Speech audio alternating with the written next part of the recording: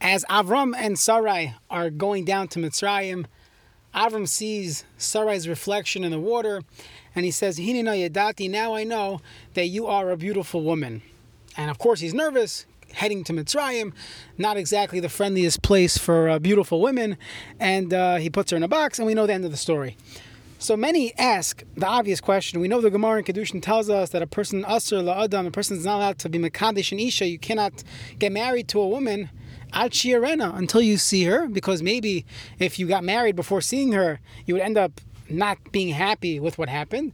And the Torah says, you're not going to be in a situation with love in the house, and therefore everyone knows Asr, a person's not allowed to be Mekadesh and Isha Ad Shiarena until he sees her. So of course, Avram Avinu wouldn't be different. Of course, he would have to keep the sensitivity of Bein Adam Lachaveira, making sure it was the right girl, the right prospective wife.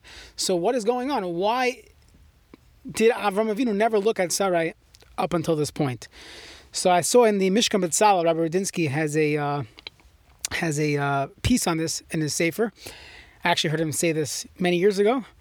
I don't know if it was before they printed the Sefer or not, but either way, he says a beautiful idea. He says that, of course, Avram Avinu looked at his wife before they got married, while they were married. Of course, there was a loving relationship.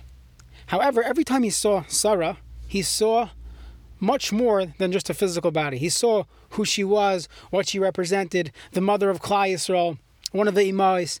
There was so much that he saw every time he looked at his wife. And that is the way a person should look at their wife, looking at the entire picture.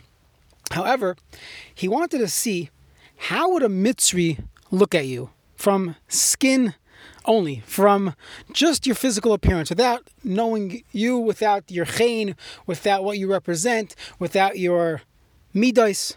How would a Mitzri look at you? And it was the first time in his life that he looked at Sarah with just eyes of a Mitzri, just surface, nothing deeper than that, as they say, just skin deep.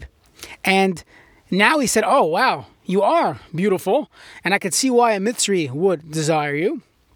And that is why he took the precautions. So Rabbi Rudinsky adds that perhaps that's why he had to see it via a reflection. Every time he looked at Sarah, he couldn't get himself to just look at her skin deep, to just look at her physical appearance. He saw much more. He saw what she represented.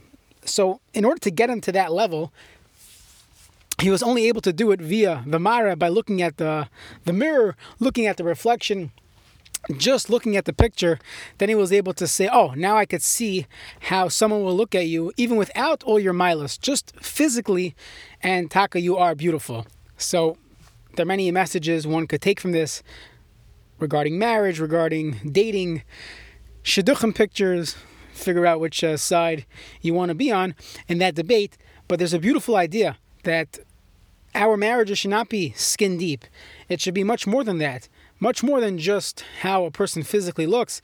It's what a person represents, who they are. That's the ultimate chen and the yaifi, the beauty of Eishes Chayil. And that's what Avram Avinu saw in Sarah by default. And he had to get out of that mode to go into the Mitzri eyes of just looking at skin deep, to be able to see how a Mitzri will look at her. So I think it's a beautiful idea found in Rabbi Rudinsky's Sefer, the Mishkan B'Tzalel, on this parsha.